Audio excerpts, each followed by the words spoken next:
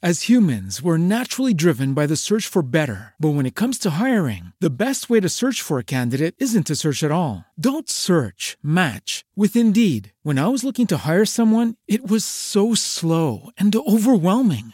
I wish I had used Indeed. If you need to hire, you need Indeed. Indeed is your matching and hiring platform with over 350 million global monthly visitors, according to Indeed data, and a matching engine that helps you find quality candidates fast. Ditch the busy work. Use Indeed for scheduling, screening, and messaging so you can connect with candidates faster. And Indeed doesn't just help you hire faster. 93% of employers agree Indeed delivers the highest quality matches compared to other job sites, according to a recent Indeed survey. And listeners of this show will get a $75 sponsored job credit to get your jobs more visibility at Indeed.com/podcast. That's Indeed.com/podcast. Terms and conditions apply. The Westwood One Podcast Network. I felt like I was going into battle with an enemy, and cancer was my enemy. There's parts of you that kind of come alive when you're in that. And I don't think most people understand that about team guys or their wives. It's not just that we go under pressure. I heard a man speak a few days ago, which I told you about, and he talks about, the stress and the stress and the stress they're under. And what I don't think most people understand is we thrive under the stress. It's not that we can just carry it. Those can be our finest hours.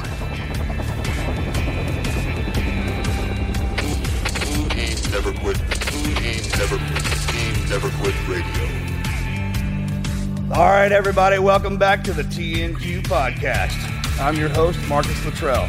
Every week, it's my job to fire you up, to ignite the legend inside of you, and to push you to your greatness. Join me every week as I take you into my briefing room with some of the most hard-charging people on the planet. They're going to show you how to embrace the suck of life, teach you the values of working your ass off, and charge through whatever life throws at you. This is the Team Never Quit podcast. So buckle up, Buttercup.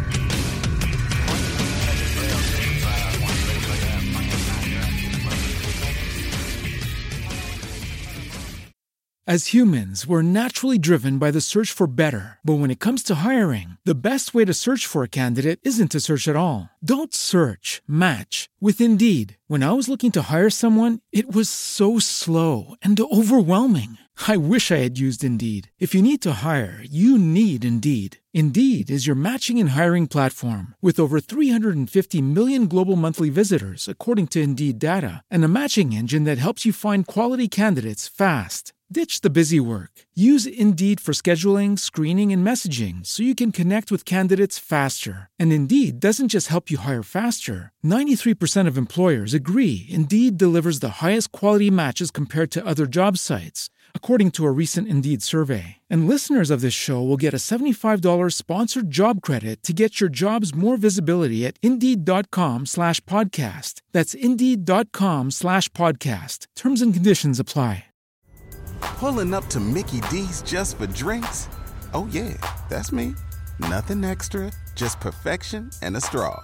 Coming in hot for the coldest cups on the block. Because there are drinks. Then there are drinks from McDonald's. Mix things up with any size lemonade or sweet tea for $1.49. Perfect with our classic fries. Price and participation may vary. Cannot be combined with any other offer. Ba-da-ba-ba-ba. Well, hello there, TNQ Nation. Welcome back to another episode of the Team Never Quit podcast. My name is Andrew Brockenbush. I'm the producer of the show, joined by Marcus Luttrell and a very special guest today, Melanie Luttrell, Marcus's wife. And we're going to kind of do something different on this episode. And so we figured we'd bring her into the room. She's actually going to lead today's interview. And so we just wanted to welcome her as a part of the team officially on an official episode of the show, I guess. So welcome, Melanie. Hi. Oh, she's unofficially been officially on the show since the beginning. Yeah, this is it. This is how this whole thing spun up. So. Well, like we do every single week, we're going to start with a listener story, and this one comes from Jimmy. A story's called Never Quit, Never Accept a No, and I'm going to jump right into that. My wife and I have been married 3 years at this point when we found out we were expecting a baby boy. Doctor's appointments after doctor's appointments, her doctor told us a blood test came back positive for a rare chromosome abnormality. We accepted it right away, knowing that we were going to have a special little boy. Months go by of appointment, and her doctor schedules a meeting. She tells us the test came back again, but negative. We were in a way relieved to hear it was a false positive. Again, weeks go by and get a call to say it's positive, and they're 99% sure it's true. Get to the birthday, and everyone's nervous. Doctor can't stop pacing and the time comes. We were told she had to have a C-section for the safety of the baby. He comes out not crying. He weighed 5 pounds, 5 ounces at 19 inches long. We spent months in the NICU watching our son grow up, not being able to take him home. 4 months later, he stabilized and we were able to finally take him home, but he wasn't eating on his own and needed a pump. 1 week after being discharged, he stopped breathing and we rushed him to the hospital. This is the point where we fought and fought until nurses and doctors stopped talking to us or never came around us. There was 5 trips to the hospital for apnea and collapsed airways, which resulted in doctors telling us, no, he will not survive. What's the point? No, we will not treat your son for the reason that he will not reach his first birthday. We never took a no from anyone, and we continue to fight for our son to have the best chance possible to save his life. 1 year after he was born, he made it to his first birthday. He underwent 2 surgeries, a feeding pump and a trach, but he was thriving. Next up was eye surgery because he was diagnosed with glaucoma and keyhole syndrome. First surgery failed, the implant came, and his specialist said he wanted to try the other eye. He did fantastic. He came home the same day, and he was able to see not only who his family was, but who his mom and dad were. He would look around at the trees and smile whenever he heard birds. 1 year, 1 month, 1 day after he came into this world, he was living life as a normal child, smiling and being him. We had a family get together and let everyone hold him as he would get excited to see everyone. We put him to sleep and let him rest as he was worn out from the day. 6 a.m. the next morning, we woke up to him not breathing, not moving, but his vent was still going. We called 911 and rushed him to the hospital where unfortunately our world came crashing down and he passed. We will never forget the joy we had with our son and the smiles he put on our faces. Never take a no when it comes to a situation like this. Although it didn't seem right to some, we now have the privilege to say we had the best son anyone could ask for. Those stories are super hard to hear. But the fact that you were encouraged enough by his birth that you were willing to take that fight to the doctors, to the hospital. Oh, well, you understand how special he was. Yeah. And that you enjoy every second you have with him. That's the blessing. And like we talk about a little bit, when someone dies, or it's kind of the end for them into another beginning, but we're the ones that feel that. We're the ones that go through that. So we're the ones that die around them, if you will. And it's tough. It's tough to say goodbye to somebody you don't want to. But you power through it. You do that with each other. And the fact that you had that much time with him and you never stopped loving him. They never gave up on him. I think that's the most important part. I mean, through all of it, they trusted in God and knew that, they had to fight for their son, and they did everything that they could. For sure. And they enjoyed that time with him. Thank you so much for sharing your story, Jimmy. Yeah, Jimmy, thank you, brother.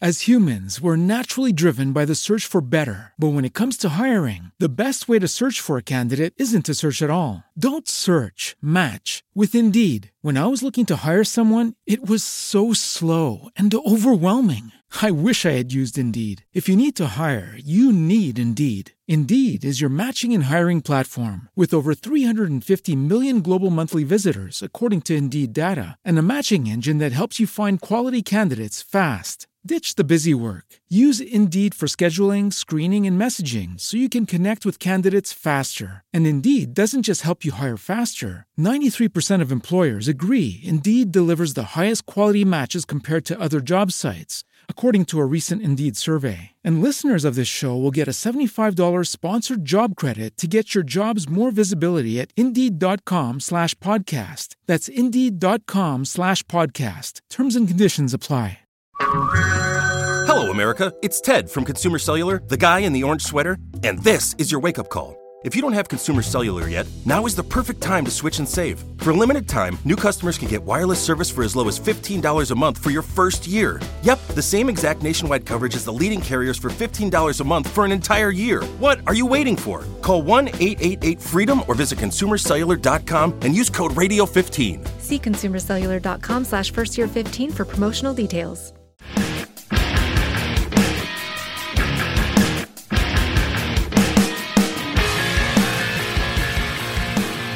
All right, guys, it's that time of week again where we share a Patreon question of the day. Melanie, your first time ever getting to join us for one of these. Sean asks, where is your favorite place to visit in Canada and why? I love Canada. I think Vancouver in the fall is one of the prettiest places I've ever seen. I think it's called Stanley Park. I don't know if that's right or not, but it's right on the water. And I remember riding bikes in that park, and I just thought it was gorgeous.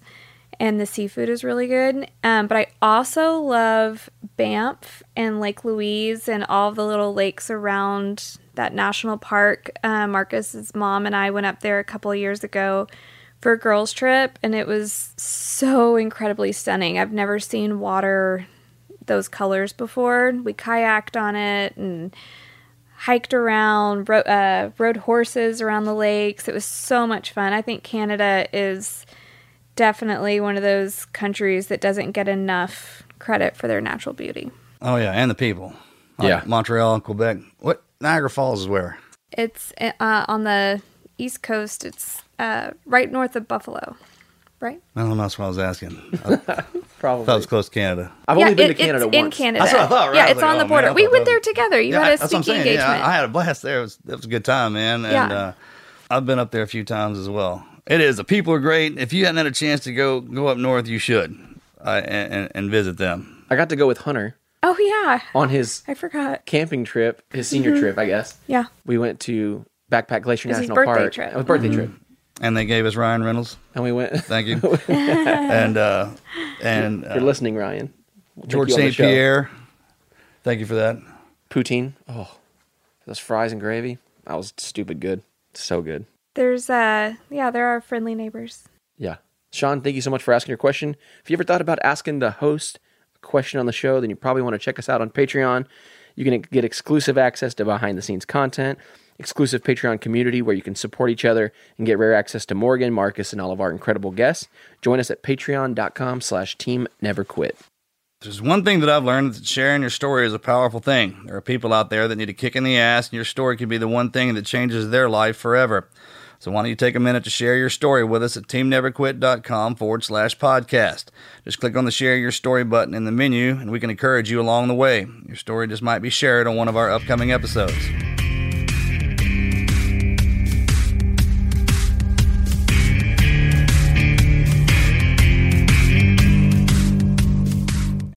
As humans, we're naturally driven by the search for better. But when it comes to hiring, the best way to search for a candidate isn't to search at all. Don't search, match with Indeed. When I was looking to hire someone, it was so slow and overwhelming. I wish I had used Indeed. If you need to hire, you need Indeed. Indeed is your matching and hiring platform with over 350 million global monthly visitors, according to Indeed data, and a matching engine that helps you find quality candidates fast. Ditch the busy work. Use Indeed for scheduling, screening, and messaging so you can connect with candidates faster. And Indeed doesn't just help you hire faster. 93% of employers agree Indeed delivers the highest quality matches compared to other job sites, according to a recent Indeed survey. And listeners of this show will get a $75 sponsored job credit to get your jobs more visibility at Indeed.com/podcast. That's Indeed.com/podcast. Terms and conditions apply.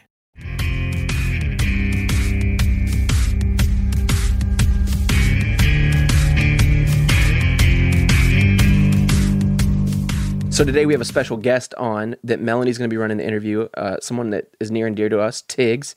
And Marcus, you want to share a little bit about her? Yeah, she's the wife of one of my my teammates, guy I went through SEAL training with, and we were never on the same team together, but we were going through buds together, been close since then, been through a lot of stuff together. I've actually known Tiggs a long time, longer than I've known Melanie, and she's just one of those outgoing spirits that is infectious. Everything she says, and no matter if she's yelling at you or telling you that she loves you, she's a strong woman, California girl, comes from a great family, and has probably one of the hardest never quit stories I've ever heard of. Because I had to watch her go through it, her and him, and through all of it, she just exuded strength and courage and commitment and love and compassion for what she had to go through. And there are times the physical world to go through, take pain. That's pretty easy once you get used to it. And some things they're impossible to get used to. And the test that she and the gauntlet that her and her husband had to go through, definitely something that, and I wouldn't have wished on anybody. But they made it. They made it through it strong. And if you take the time to listen to what this woman has to say, you'll come out stronger on the other end too. Well, Tiggs, thank you for being here. Sister, I love you.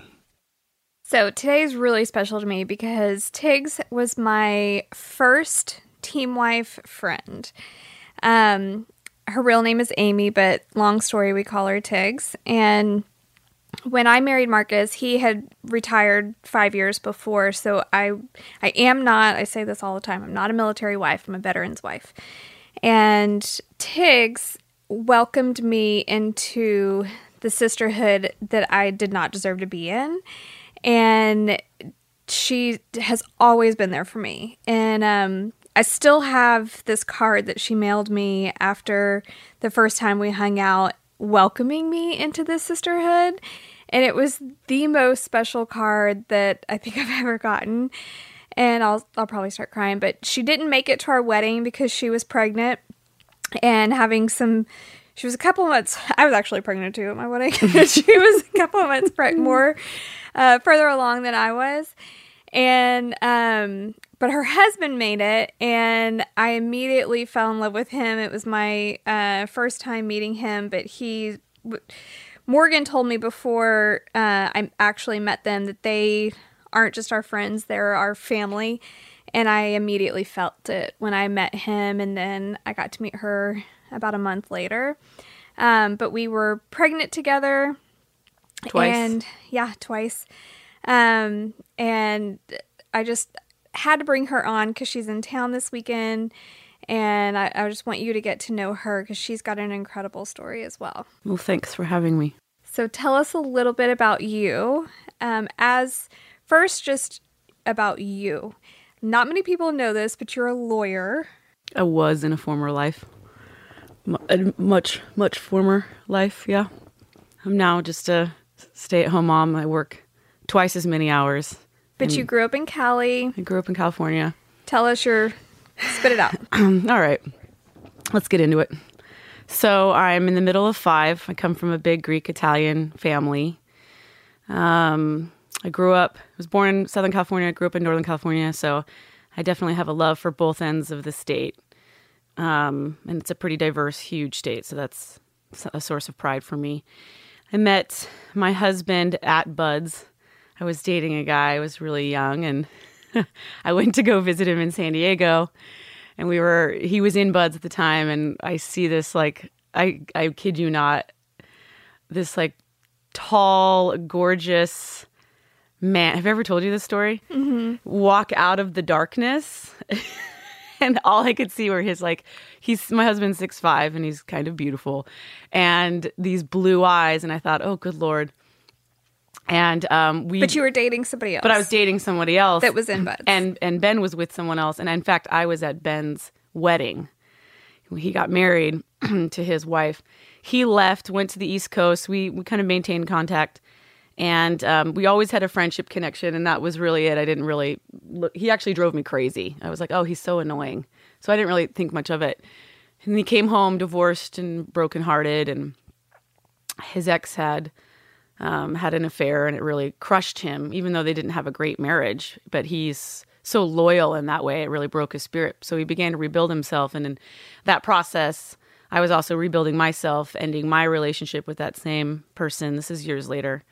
And then he left for deployment and came home and called me and said, hey, I'm going to be in San Diego. He used like a code word, in 8 hours. And I went, oh, that's nice. Well, he showed up on my doorstep. He literally didn't have a place to live. His car was in storage. He had a storage unit with all his belongings and just showed up on my doorstep. And I opened up my apartment door. I lived in Coronado, and I just went, oh, shit. Like, I just knew. I was like, that. But you were helping him with his divorce. I helped him with his divorce, yeah, because he was operating. He didn't have time or energy, and he just wanted to be rid of it. He agreed to take on all her debt that she incurred in his name and her name. And he just was like, I just want this to be over at this point. And so y'all maintained this friendship over the phone or through letters or whatever while he was on deployment and he's going through the divorce. You were legally helping him. He had an attorney, and I was kind of guiding him. I was like the liaison between him and his attorney. I didn't want to like give him unnecessary legal advice, but I was also like guiding him what I thought what he should do through that process. And then during that process, I started to kind of realize, like, well, he's got a lot of class. And he really was kind of obsessed with the name. She had his last name, of course, and he wanted her to change her name back. And I actually had to talk him. At first, I was in a total agreement. And then after a while, I was like, you know what? Like, that's her right. She gets to keep the ring and the name. Like, everything else she doesn't want. And I kind of talked him through that and gave him some healing through that. And in so doing, kind of found a value that I didn't really even realize that I had through that process, which was pretty cool. So we have this, like, we could do a whole podcast just on our love story. I mean, just the way we met and the things that we've gone through together. How we got engaged in and of itself is a rad, cool story. Can you give us a short version of He that? tells it the best because I swear Ben has a PhD in storytelling, but basically we went to Greece. Oh, and I should preface this with, we were together for several years, and the only fight we ever got into the first year of our relationship, I think I only fought like 4 times, was when I had like a little too much to drink and would start basically arguing why we're not married yet. Like, I just was like, why aren't we getting married right now? But one thing with, I don't know, most team guys I know, and especially bosses, you cannot tell them what to do or push them into a direction that they are not ready to go.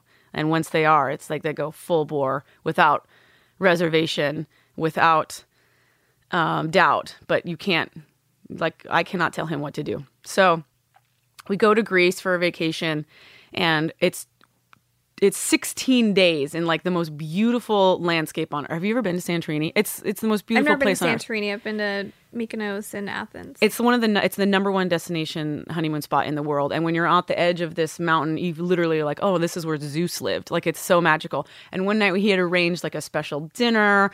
At the we're watching the sunset over what looks like the edge of the earth, and I'm like, I look adorable, and we're drinking wine and cheese and ouzo, and I'm like, this is gonna happen, and I'm waiting, and then he randomly brought up his ex-wife, whom he never spoke about, and I was like, oh no, this isn't gonna happen. And I think it subconsciously came out because he told me later, it was too perfect.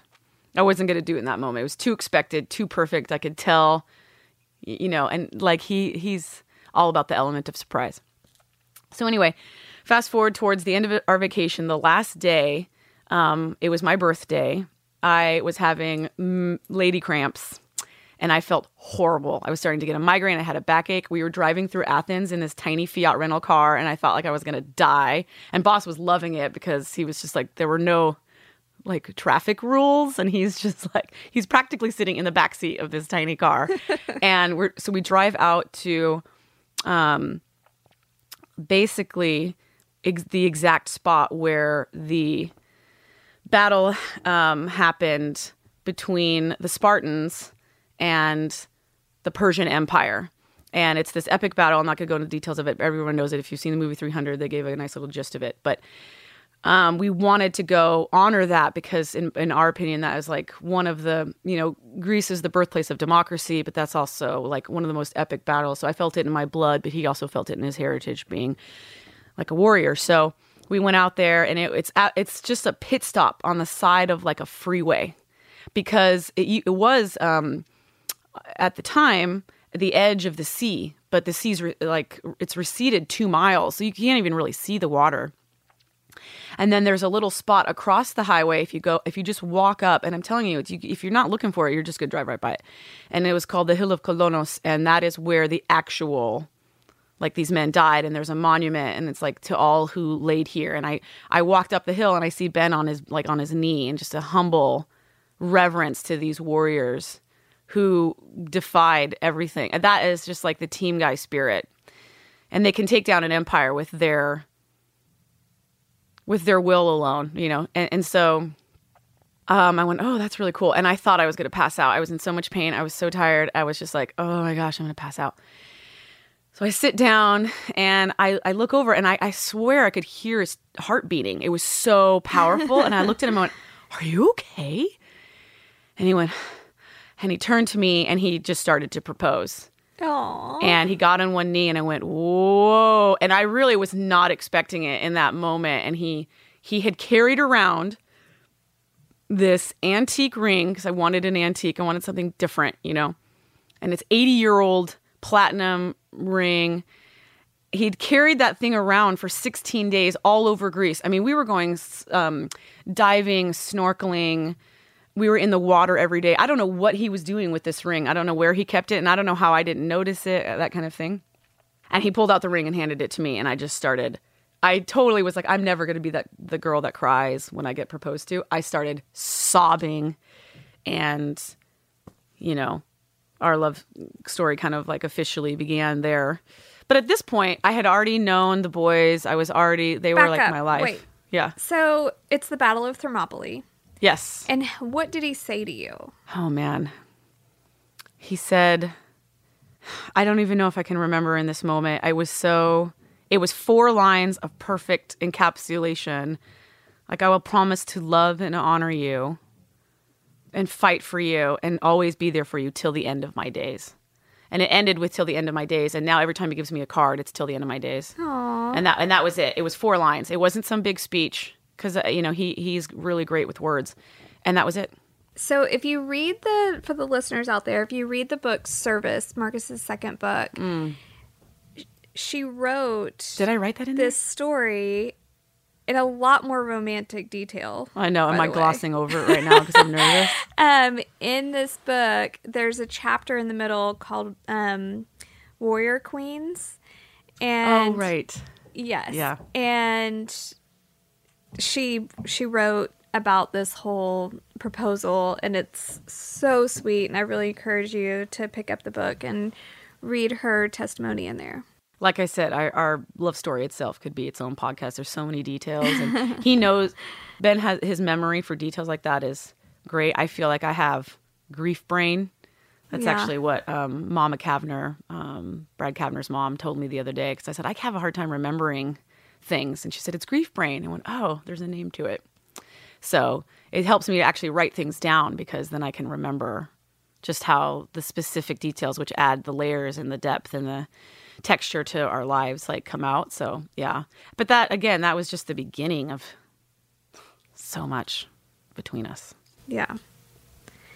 So you get married.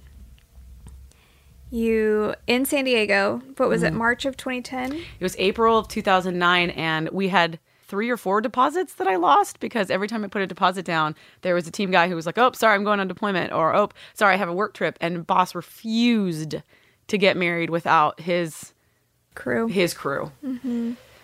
And I started to get annoyed, and then finally I was like, oh, forget it. Like, whatever. Whenever we get married at this point, it had been 4 years since we started dating. So, so when it happened and when it came together, it was like God's plan. It was perfect. It was the best. It was, to this day, the funnest day of my life, hands down. No, the pictures from the wedding are so beautiful, and I love the video at the reception where you had a choreographed dance. I know. Dancing is not in my skill set. A choreographed dance they had, and it was amazing. To Elvis Presley, no less. It was amazing.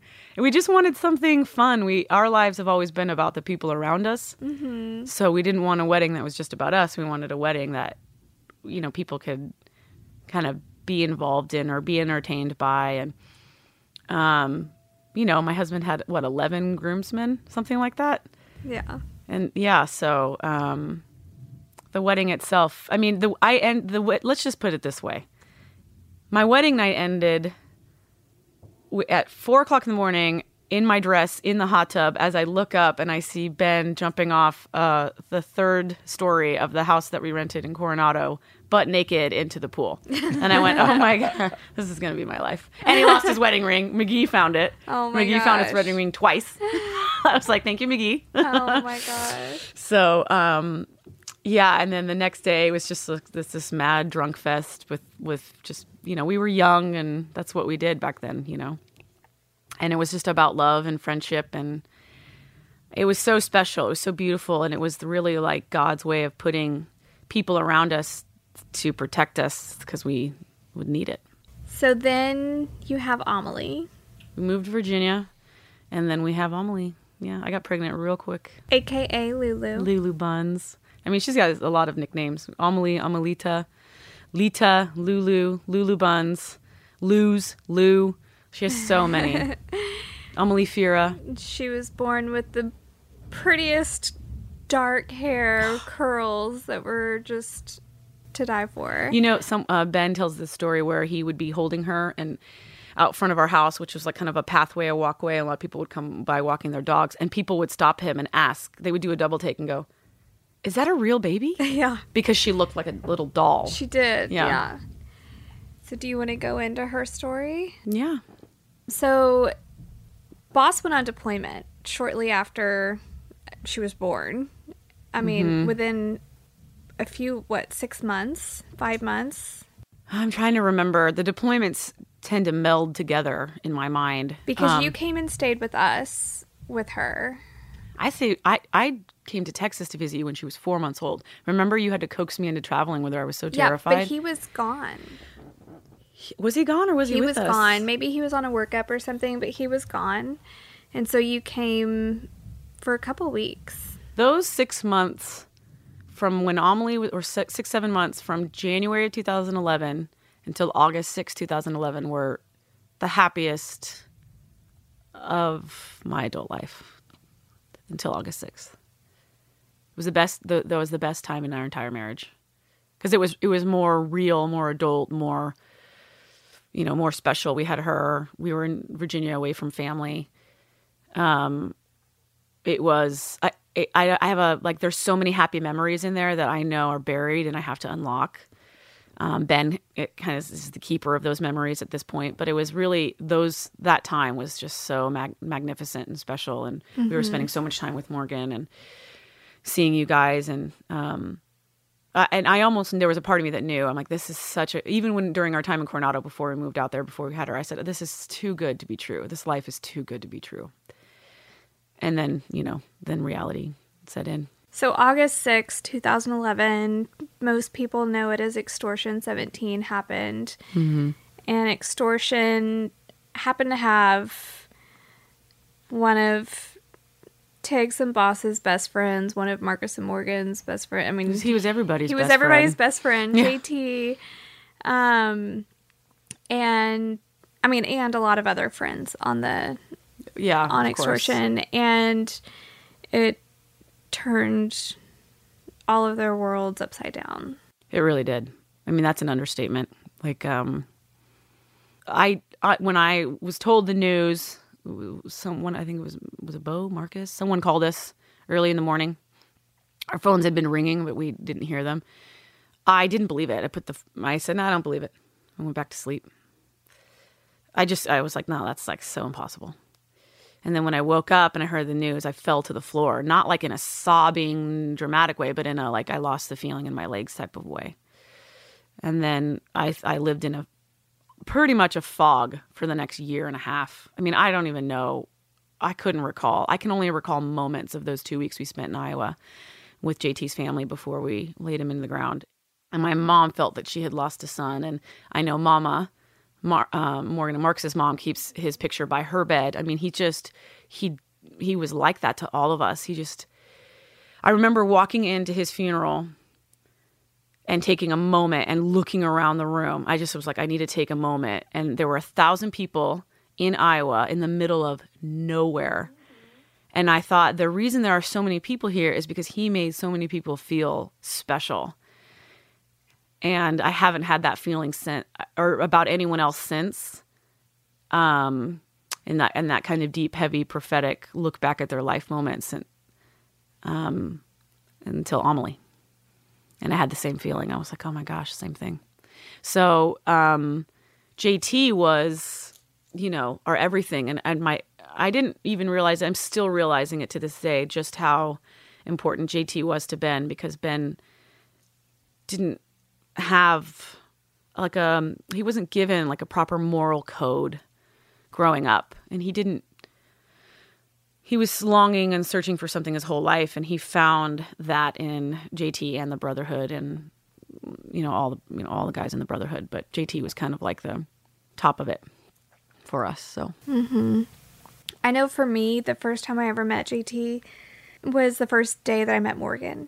Oh my gosh, no way. And Morgan was, they had just Morgan had just come home from deployment, and Marcus and JT went to pick him up. And then they drove, like the next day they drove, and Jimmy May was there. Jimmy May? Yeah. And they drove up to DC, where I had Hunter that was 12, Gulab that's in right. full Afghani gear. Oh, that's right. And security and a translator. Mind you, I wasn't married yet. I wasn't even engaged yet. So it was a very strange time for me. But Morgan was very, he had like, he was going to give me the test, you know. Oh yeah, the brother girl. test We were all or going to give you whatever. that test, not just Morgan. But Yeah, he was the ultimate. Oh yeah. So he wasn't like super nice. Oh. But JT was, and he could see that I was very uncomfortable, and that this was obviously a very odd situation for me. And he made me feel so welcomed, and also think about Hunter in this. He was 12 years old. His mom just moved in with this guy. You know, it was just such a whirlwind for him as well. And, you know, and then here's Gulab and security. And, you know, it was just such a crazy whirlwind for us.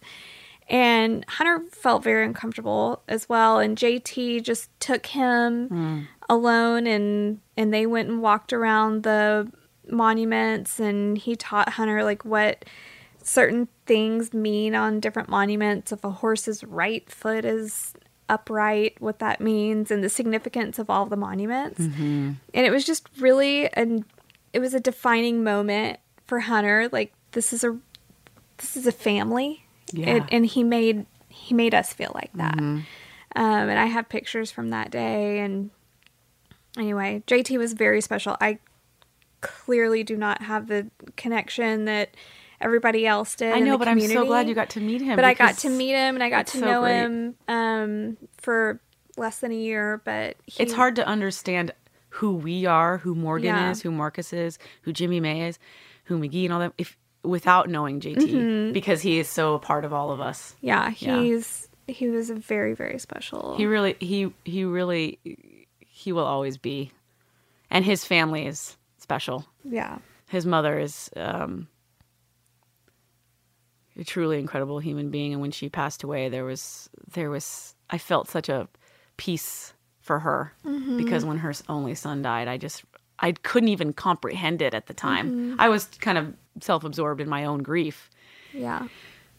But looking back on the dignity and grace that she had, and how she, you know, in those moments, and this is why I love our community so much, like, she realized that she didn't just, you know, quote unquote, lose a son, but she had many sons, you know. It should be noted, though, I think we should put this out there, that, like, we put a lot of girlfriends and wives through the ringer, through the test of our approval. Yeah. You know, we were a little unfair to some. Some we were completely justified in being like, no, this isn't going to work. You're not going to fit into this family, because we were so fiercely protective of each other. I got a huge test, but I passed. You really did. And I remember Morgan's stamp of approval, and I was like, whoa. I remember I was like, she must be pretty special, but I'm still gonna put her through the ringer. That lasted all of 30 seconds. I just, like, I think we both know that when we met, it was like instant. And I you know, take issue with you saying that I invited you into a sisterhood with which you did not feel you belonged or were worthy of being invited to. I take issue with that, because, and I've said this from the beginning, you know, the life of service is that of a team wife, and I don't think anyone embodies that more than you do. And in fact, you're able to do things that a lot of us simply can't for our own community, because we're in the thick of I mean, obviously Ben just retired for me, but we were in the thick of operating. And when you do that, man, it is like it's insular, and it's about survival and moving forward and doing it the best you can. So you're able to come in and kind of be this light and this angel and this kind of this model of grace and selflessness that we, the wives are, but we're kind of do that to our own family and our own husbands, and you did it for everyone else. So to me, you're the embodiment of the sisterhood, not an exception or, a special case too. And so when I talk about you, and I know you make a distinction between a military wife and a veteran's wife, and I think the distinction is really just one of temporary kind of logistics. What's the difference? I'm going to say I'm a military wife, even though Ben's retired. Well, but you are. Yeah. You were with him through the whole thing. I never had to do a deployment. No, but Marcus being on the road 300 days a year telling his story of service is kind of like a deployment. But he wasn't getting shot at. That's true. Not literally. It's not, yeah. Right? I mean, it's clearly, I know I'm very clear-headed with the difference, and I'm okay with that. But I don't want to take anything away from women like you and all the others that have been through the military, the active military side of it. No, and I get that, and I recognize that, but I also think that that just goes to show just how much awareness you have for the idiosyncrasies of this life, which most Americans I don't think have, and that's okay. We don't do this to educate America. We do this because we're called to. Mm-hmm. And if we happen to educate people along the way, then it's an honor and my duty. But being a military wife is a special thing, man. And it's not easy. But you choose it. Right. And it chooses you. Well, I love you. And I love all the other wives that I've met. So we can't not talk about Amelie. Yeah. I know you're avoiding that. No, I know. Can you tell? Can go on an hour-long tangent in a completely different direction. Okay. So for me, I'm just going to bring my side of this. And Axe was born shortly after Amelie. Mm-hmm, about 4 months. 4 months. Mm-hmm. And right about that time, 4 months later, I got pregnant again. Mm-hmm. I was so excited because we were trying already. I was not excited, and I was not trying. I called Tiggs, and I was so excited. I was like, guess what? She says, what? I said, I'm pregnant. And she starts crying, and she says, I am too. So we were pregnant together both times. Okay, let's not sugarcoat it. I wish I could say that I was so happy. Oh my gosh, how did this even happen? I was so excited, and then I was so excited that we were going to have our babies so close together. You were praying for twins. Well, I really, Marcus and Morgan obviously have this very close relationship, and Marcus really wanted twins. So I wanted our babies close together so they could be like that. Yeah. So Brave and Addie are 4 days apart. Mm-hmm. Let's just put that out there. Even though our due dates were almost, I think, over a month apart. Yeah. But they're 4 days apart. So we got the close babies like we wanted, and through that process, I mean, y'all had a lot going on in the teams and different things, and you moved back to San Diego, and you moved to Auburn for a little while. There was a lot going on. Mm-hmm. And in that, I remember getting updates from you that like Amelie had the she had 22q. She had like the cleft palate deletion. She was going through a lot. She had the cleft palate, which was prohibiting her from being able to articulate speech. Yeah. Mm-hmm. And so you were going through a lot as a mom, dealing with all of this. And I remember being on my knees just praying that she's going to be okay. And, you know, we didn't know what 22q was at first. You know, there was all these different speculations before that too. Like the doctors, I think, had thrown out a couple of other possibilities of what it was. Some scary possibilities, which thankfully were false. Right. And then I will never forget the day, and I'm going to cry, but I was actually pulling out of our driveway, and you text me and said, Amelie isn't feeling well. And you said Amelie, and normally you would say Lulu or one of her nicknames, and you said Amelie isn't feeling well.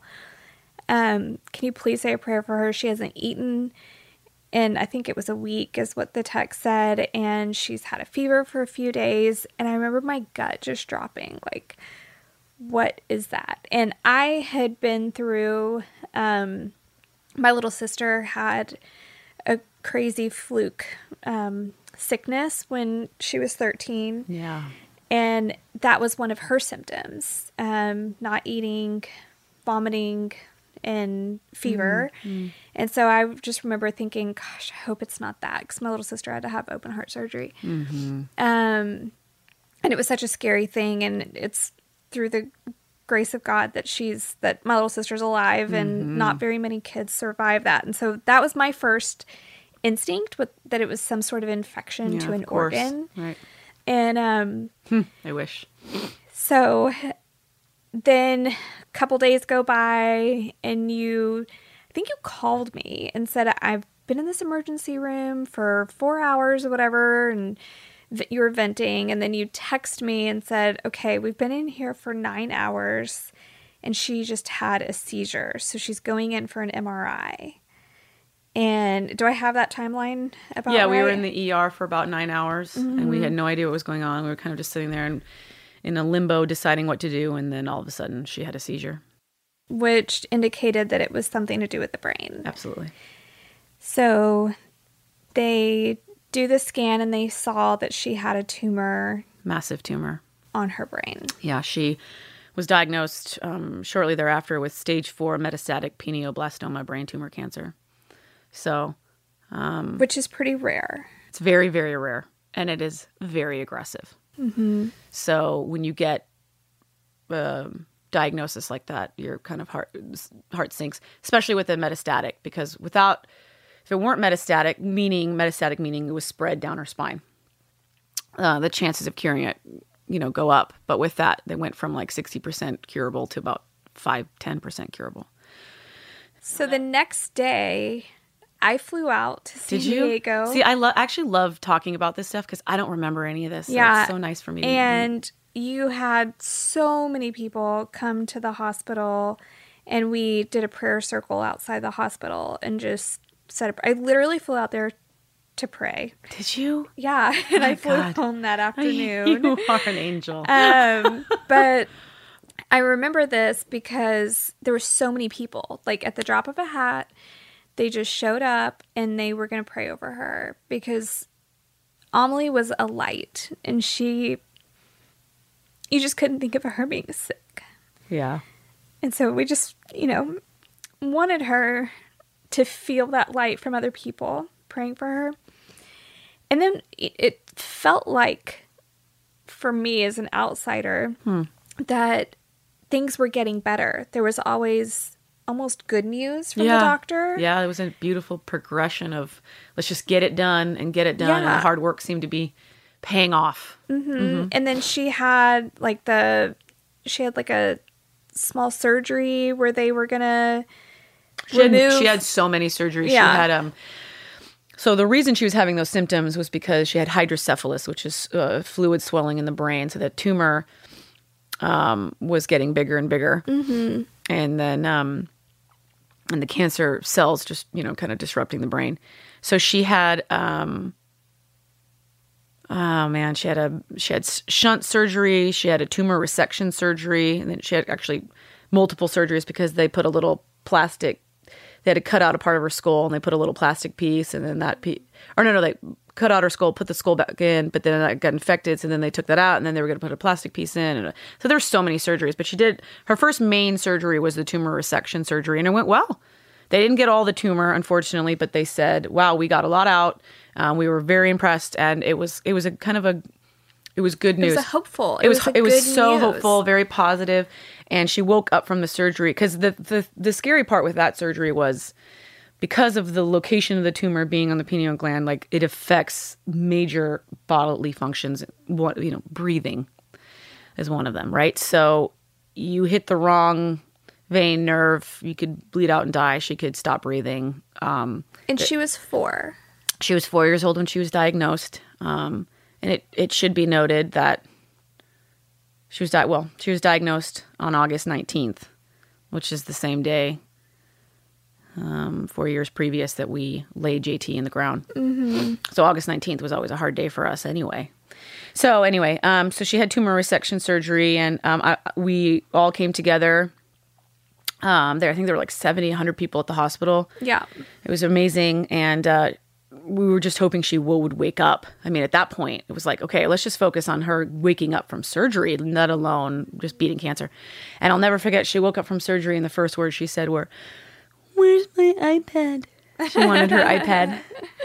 And I was like, give her her iPad, give her anything she wants. And we have this picture of I fell asleep like in the chair, slumped over on the bed because I was just totally exhausted, and she had made it and I could rest. So she had surgery. Then she had proton radiation, which is like the kind of the beam radiation, every day, 5 days a week for 6 weeks, wherein she was sedated via IV. Oh, she had a port surgery, so she had a port. And that was tough because she hated having her port accessed with the needle, and there was a lot of screaming. She lost her hair after the first week, and it was coming out in clumps, and she had no idea what the hell was happening. She loved her short hair. We had to cut her hair because it got so knotted up from all the blood and the iodine and the laying in bed. We had to cut her hair. She loved her short hair. She used to say, "I have short hair like grandfather."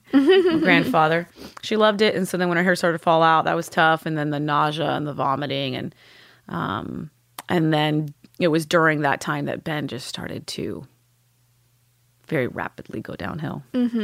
He went into a very dark place, which is totally understandable. I mean, parents going through that's someone that doesn't go through it can't even imagine what that's like. So we can't judge. Like when I would see him, I just wanted to give him a hug because you could tell that life was slipping out of him. Yeah, he was encapsulated by darkness and hopelessness and anger and hurt and confusion, and most importantly for a team guy, that is lack of control. They are masters of controlling their environment. And he and Amelie, it should also be noted, were soulmates. I mean, she is the great love of his life. I remember after she was born, because, Boss adored me above everyone else. And that was always like, okay, well, I can enter this life if I'm adored this much by him. Okay, I could do this, right? And I'll never forget it. A couple of days after she was born, first of all, the minute she was born, they made eye contact. And I was like, what's happening here? And in the hormone dumping, the few days after her birth, I was like sobbing and crying. And he was like, what's wrong? Biddies, what's wrong? And I was like, you're never going to love me as much as you love her. Aww. And he didn't deny it at all. He just went, well, yeah, that's true. But you'll be my next favorite girl. I'm like, crying and sobbing because I knew they were absolutely connected, just like she was connected with my mom. Like she and my mom were soulmates too. And he sent out this beautiful email that I still have. Did he? When it was a few days after she was born, and it just described like the whole you going into labor process and I'm telling you, he's got a PhD in storytelling, girl. It's this long email that he sent. It's a mass email to all of y'all's loved ones. And did you talk about how I was like putting on makeup? And I think you were trying to sweep or something. And I was like shaving and like it goes through this long thing. But the way he described her, like the detail he put into her curls and everything, you could tell just from that email that he was in love with his daughter. And he, like I said earlier, he's the kind of the memory keeper for me right now. But yeah, so just to fast forward, back to this part of the story, and the radiation was tough, but Ben kept telling me, like, you're the warrior queen. I was in like, let's do this. I felt like I was going into battle with an enemy, and cancer was my enemy. So I was, there's parts of you that kind of come alive when you're in that. And I don't think most people understand that about team guys or their wives. It's not just that we go under pressure. I heard a man speak a few days ago, which I told you about, and he talks about, the stress and the stress and the stress they're under. And what I don't think most people understand is we thrive under the stress. It's not that we can just carry it. we actually those can be our finest hours. But, you know, going back to Ben kind of slipping into that, you know, I had slipped into that when we lost JT. And then when she got diagnosed on August 19th, I sat outside by myself, and I didn't really ask God why a whole bunch during that time. I don't know. I just didn't. Maybe it's because I knew it wasn't helpful. And it wasn't productive, and it wasn't going to get me where I wanted to go. It didn't matter. We had it. Let's figure it out. But in that moment when she was diagnosed, I was like, why are you putting me through all this? And all the drama that we had gone through surrounding extortion and moving and Ben's PTS and his TBI and all that, it made sense in an instant. And I just looked at God, I pointed my finger up to the sky, and I went, Roger that. I get it now why you put me through that, because I needed to grow up and learn the skills in order to fight the real enemy right now, which is cancer. So Ben and I had switched. So I felt like during JT's death and shortly thereafter, he was the one who kept the family together, right? And then when Amelie got sick, I was now tasked with that. And but I to sit here and even use the I word to me feels wrong, because it was really the people around me that even enabled me to do that. Well, even like your mom and your sisters. My mom quit her job and quit whatever she was doing and came down, practically moved in with us. Yeah. To be with her. I had people praying. I had people showing up. I had the Navy SEAL Foundation, the Navy SEAL Family Foundation. That's how Cindy Axelson and I became close, because... And Christian Grenier, there was a woman sitting outside the ICU with a basket of stuff. She'd been there for a while. And I went, can I help you? I'd walked out. She said, my name is Christian Grenier. I'm with the Navy SEAL Family Foundation. This is for you. You call me when you're ready. I'm like, okay. I just couldn't even comprehend all the help. And Andrea Gallagher was my point man on that. And she was the spearhead, the person. She was like, you're going to start a GoFundMe. I'm like, why do I need a GoFundMe account? What do I need money for? And I remember her laughing like, you fool. Of course you will. She was totally right. And that was the first time I ever got to know her. I had lunch with her when I went to the hospital for one of the prayer circles. And I think it was her and Shar. Mary Bloom, probably. And Renee, I think. We all went to lunch afterwards, but that was the first time I got to know Andrea. Talk about a light. She had a light. During that time, she was my light in the darkness, and she was kind of the top of the sisterhood at that moment. Just because that's when I talk about thriving under pressure. So, but all the Team Wives, man, it was so redemptive for me, because I didn't have a good experience with that in Virginia, and I felt so misunderstood. The harder I tried to be understood, the worse it got. And when I finally went back to the West Coast, I was just kind of understood. Even the Team Wives who were no longer active military, divorced or retired, they all came out of the woodworks to be there for me. So we had Christmas, and then a few days after Christmas, before the New Year, we started chemo. 7 months of chemo, and she got more radiation than a grown man with prostate. She got as much radiation as a human body could allow. That's how hard we had to hit this tumor. And we got the news around Christmas time that it looked like the radiation had melted that tumor away. But because there was still cancer visible in her spine, we were going to continue with chemo, and this cancer comes back. So we started 7 months of chemo, and the hospital stays and the doctor's appointments. And one of the things so Lulu was born with 22q deletion, which is used to be called DeGeorge syndrome. And there's a couple of, a whole slew of symptoms, but her symptoms, besides her submucosal cleft palate, which she needed surgery for, was a hypersensitivity to things like poking, pinching, bandages, needles, feeding tube.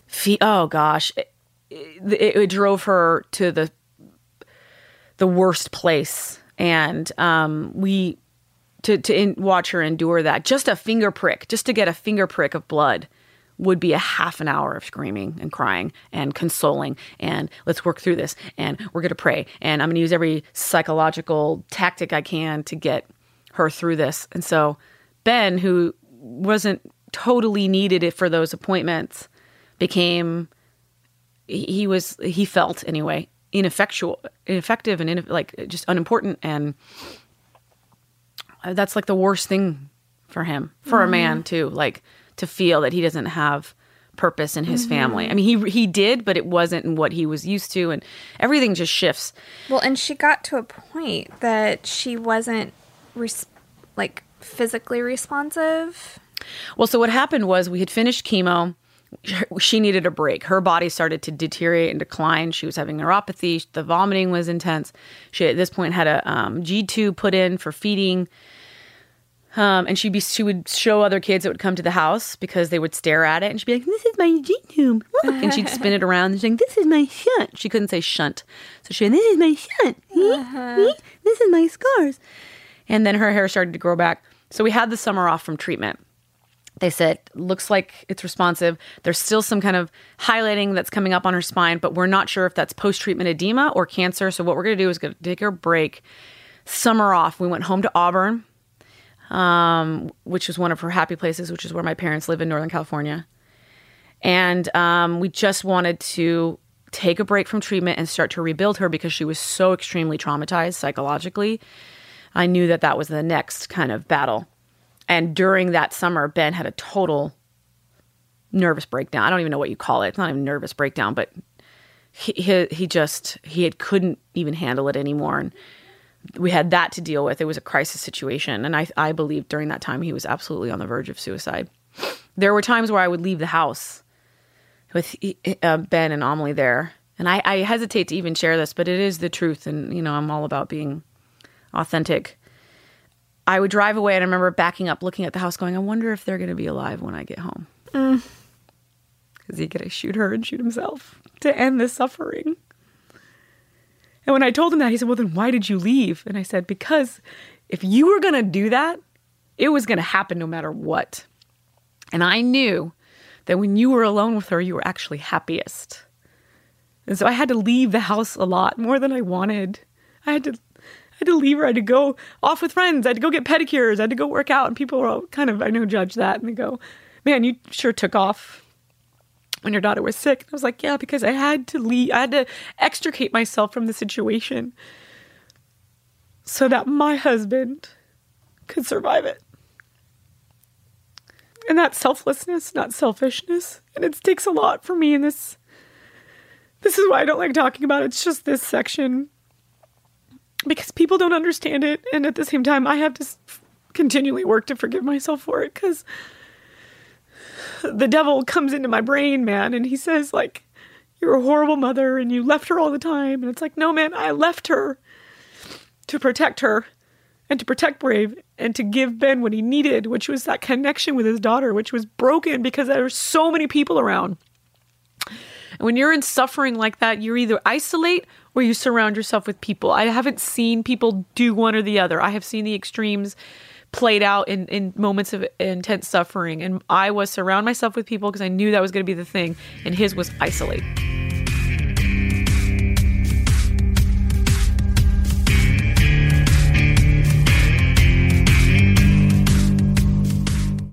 As humans, we're naturally driven by the search for better. But when it comes to hiring, the best way to search for a candidate isn't to search at all. Don't search, match with Indeed. When I was looking to hire someone, it was so slow and overwhelming. I wish I had used Indeed. If you need to hire, you need Indeed. Indeed is your matching and hiring platform with over 350 million global monthly visitors, according to Indeed data, and a matching engine that helps you find quality candidates fast. Ditch the busy work. Use Indeed for scheduling, screening, and messaging so you can connect with candidates faster. And Indeed doesn't just help you hire faster. 93% of employers agree Indeed delivers the highest quality matches compared to other job sites, according to a recent Indeed survey. And listeners of this show will get a $75 sponsored job credit to get your jobs more visibility at Indeed.com/podcast. That's Indeed.com/podcast. Terms and conditions apply.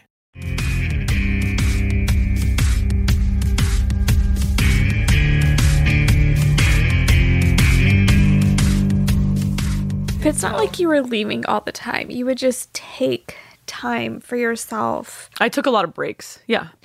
But when she needed her feeding tube cleaned out or, whatever it was, you were always there to do all of those things. I was there, and my mom was there, and my mom was an extension of me, and she needed her alone time with Amelie, and I knew I had to give her that too. And I had a son. Let's not forget bravery during this whole thing. I had some people come up to me and say, don't just assume that he's okay, because we had, siblings with either special needs or mental illness who got sick, and we got overlooked and we were not okay. And so I thought, well, I have a son that is going to need just as much from me as my daughter. And Amelie's got people that can care for her. And so I spent a lot of time with him, caring for him, taking him places, buying him toys, laying with him at night. And so we switched. It was a 50-50. And I had a friend tell me at one point, she said, I don't know how you did that. And I said, what do you mean? She said, how did you leave Amelie at all? I would have been the mom that never left the hospital. And she was asking me out of curiosity and I think admiration. And all I took it as was shame and mistake that I had made. So through therapy and a lot of prayer and a lot of, talking to friends to constantly remind me, I have to remember what really happened. And what really happened was I could leave her with people that I trusted. That is a gift. Most of those moms don't want to let go of control. And one of the things that Ben said to me in a marriage workshop a couple years later was, I love that you gave up a lot of control as a mother and gave me a role to be a hands-on father. And I did that early on. And another thing, I took a moment when I was at the hospital and I looked around at the moms who never left their children's side, and they looked like shit, man. They were pale. Their eyes were sunken in. Their hair looked like it was frizzy and falling out. They were overweight. They were malnourished. And I went, man, I don't thrive when I'm like that. I'm not going to be happy when I'm not going to give her joy when I'm like that. I need to go work out. I need to go have a lunch with a girlfriend to give me some perspective and set me back on the path. I need to, if it's a girlfriend's birthday dinner, go to her birthday dinner for an hour and then go to the hospital or things like that. So that way, when I am at the hospital, man, I could be present. I could be on. I could be joyful. I could be laughing. I could look great. I could feel great. And that positivity Amelie could absorb. I didn't want to be some selfless martyr. And also, I needed sometimes to remove myself from my own sanity because we were all driving each other nuts. And Ben and I would just get at each other. Like, she doesn't need that. There was no negative talk in her room allowed because I believe it becomes real, So that summer, we were a break from treatment and Ben was at the darkest place and I thought, well, this is it. And I had always expected to lose my husband in the battlefield. I really did. And I thought, well, this is when I lose my husband. So if it's going to happen, it's going to happen. I mean, I did everything. I called people to come be around him. I called in. I went and took him to lunch. Did you take him to? I called everybody I could. I did. I was frantically trying to keep him from being alone. And there were only certain people that he would be around. The fact that he even went to lunch with you shows just how much he loves you because he was saying no to everybody. I called the command. I called our chaplain. I mean, I was reaching for help. And a few months before that, he was forced against his will to go to A Mighty Oaks, which is this men's Christian organization that reaches out to veterans and first responders. And their motto is, you've tried everything else and none of it's worked. Why not try? Just try this. Mm-hmm. And it's a Christian-based program. It's not a retreat, okay? They used to call it Fight Club because they say they're like, you're fighting for your life right now. Mm-hmm. And he was forced to go to that because he was destroying not only himself, but everyone around him. And we were all kind of going down on this ship. And it changed his life. And on Father's Day of that year, he was baptized in the Pacific Ocean in front of Amelie and Bravery. It was beautiful. So that summer, but at that point, when you go through that, your defense mechanisms are broken down. And so this lovely little metaphorical house that he constructed around himself, which was, bullshit, which was founded not on on quicksand, on not like a bedrock, a foundation, collapsed. Because it has to, in order to rebuild yourself. You have to break down the self. And it is the most terrifying thing that a person can do. Well, it came crashing down and it was awful. But I needed to extricate Amelie at this point from that. And so I went back to Auburn and spent as much time there as we could. And it was magical and it was beautiful. And then school started. September came and it was the first day of kindergarten. And from infancy, from about 18 months old, the whole thing, when we first got her diagnosis, it was, let's get her to kindergarten. Let's just get her to kindergarten. Let's get her up to date with her peers or get her treatment and speech therapies and all those things. Well, we had made it, not even in spite of 22Q, but in spite of brain cancer, motherfucker, we had made it. Sorry, can I cuss? Yes. Oh, gosh. So it was awesome. It was the best first week of school ever. And I don't think a parent will ever be more grateful of having their child attend a public school than I was in that moment.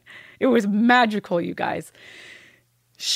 Her hair started to grow back a little bit. She had some eyelashes and she had some spotty eyebrows. And we had to leave every day around noon 30, lunchtime, because she didn't have the energy. Because, chemo lasts for a long time and she would fatigue easily. And the school started early, so we were getting up early. And Amelie is like her mama, and she loved to sleep in. So getting her up at 6:30 in the morning to get to school by 7:30, like that wasn't that cool. And she would fatigue. So we left every day at noon, but it was... And I was with her, and I said to, I think it was either Andrea Gallagher or Schimmel, someone, I said, well, this is the next battle. Getting her, is the school system and getting her the services she needed.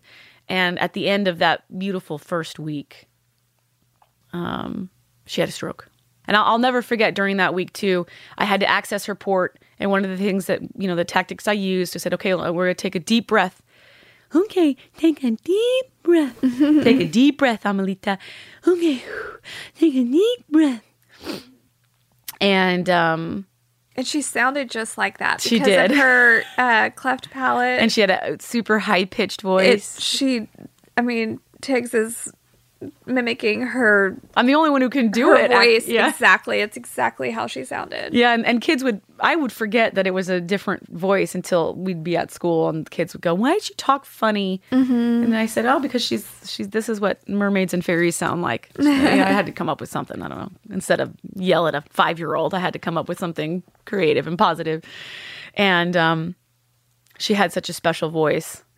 And there was one time during that week I was accessing her port to give her her meds. And I said, okay, take a deep breath. And you take a deep breath. I said, I want you to go to your happy place. Where's your happy place? And for a really long time, her happy place was at the beach with daddy. At the beach with daddy. At the beach with daddy.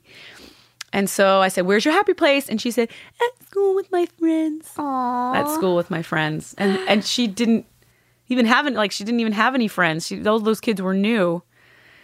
And I had to walk out of the room after that and just collapse and cry and just say, thank you, God. Like, she's got something now. We've got something. That's all we need, We got a peg that we can cling to. But at the end of that first week, she had a stroke. And I'll never forget in that moment, I had spent with her all day. Okay, so I was spent. I was exhausted because she still was traumatized. She would scream a lot. She would trip. But I remember pushing her on the swings and her whole body kind of had a little micro shake and a collapse. And I went, what was that? It was real subtle, man. If your hands weren't on, but she almost fell off the swing. So I was like, what was that? And I just thought, okay, she's just still figuring out her strength and the chemo. So by the end of the day, it was like 4 or 5, 6, I don't know. I was exhausted. And I just wanted to lay down and have some silence. And Ben and Brave were in the garage making all kinds of racket. And she was going into her bed. And she was screaming. And I was like, what, Amelie? What, honey? What do you need? Right, And I'll never... it will take me years to forgive myself for that because her legs stopped working. She couldn't climb up into her bed because her brain was fucking shutting off. And I heard this weird, like, Mah! And I went, what the hell was that? And I went into her bedroom and I was like, stand up. And she just kept falling down. And I was like, okay. And I picked her up and I took her to the garage and I was like, be calm. So what I was planning to say was, boss, could you come here? But instead what came out of my mouth was, boss! Like this crazy person. And he always tells me I overreact. I'm like, someone's breaking into the house. He's like, oh my God, you're crazy. You're overreacting. I'm slightly dramatic, in case you can't tell. And I thought he was going to say that to me. And he held her in his arms and he looked at me and he said, get her bag. We're going to the ER right now. And that's huge for men because he's like ER last resort type of guy. And we yelled at one of the neighbors whom we happened to see in the driveway and like, can you stay here with Bravery? And we got in the car and we leave. And I should have brought Bravery with me because that traumatized Bravery. We just abandoned him with some random male stranger. He's a stranger. He was a neighbor and he was an amazing human being and we love him and we still talk to him. But in his mind, at the moment, and it actually took like a year of therapy to undo that just for Brave. That one moment. We go to the hospital and in the car, I mean, there's so many details. These are the details I remember. I don't remember the details of the happy memories. I remember the details of the trauma. That's also how the human brain works, so I understand that, but I'm working to unlock that. She was just moaning, and that was really the last day I heard her speak normally. So she was having these seizures, and I kept telling the people in the ER because I didn't know what was going on. I was like, I'm telling you, this is bad. And by that night, she was intubated in the ICU. And they didn't think it was cancer. They did all these brain scans and MRIs and CAT scans. And they said, we don't really think this is cancer. We don't really know what it is. Some sort of infarct kind of stroke. And basically in layman's terms, her brain just couldn't handle the invasiveness of all the treatments and started to just shut down. So when we finally got the tube out, she could raise her thumb. She could talk like someone who had had a stroke. She had already had a speech delay. Talk about a form of torture. So that began the 10-month-long process of her slipping into a bedridden state.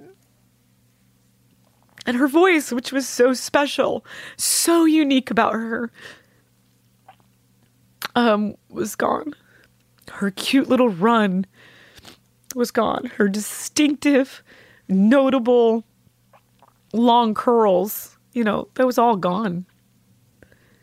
And month by month, she just kind of slipped farther and farther down. Now, I want to say, I never, during this time, doubted that she would make a full recovery. My whole thing was like, whatever, man. We'll put her in PT and OT and speech, and we're going to rock this out.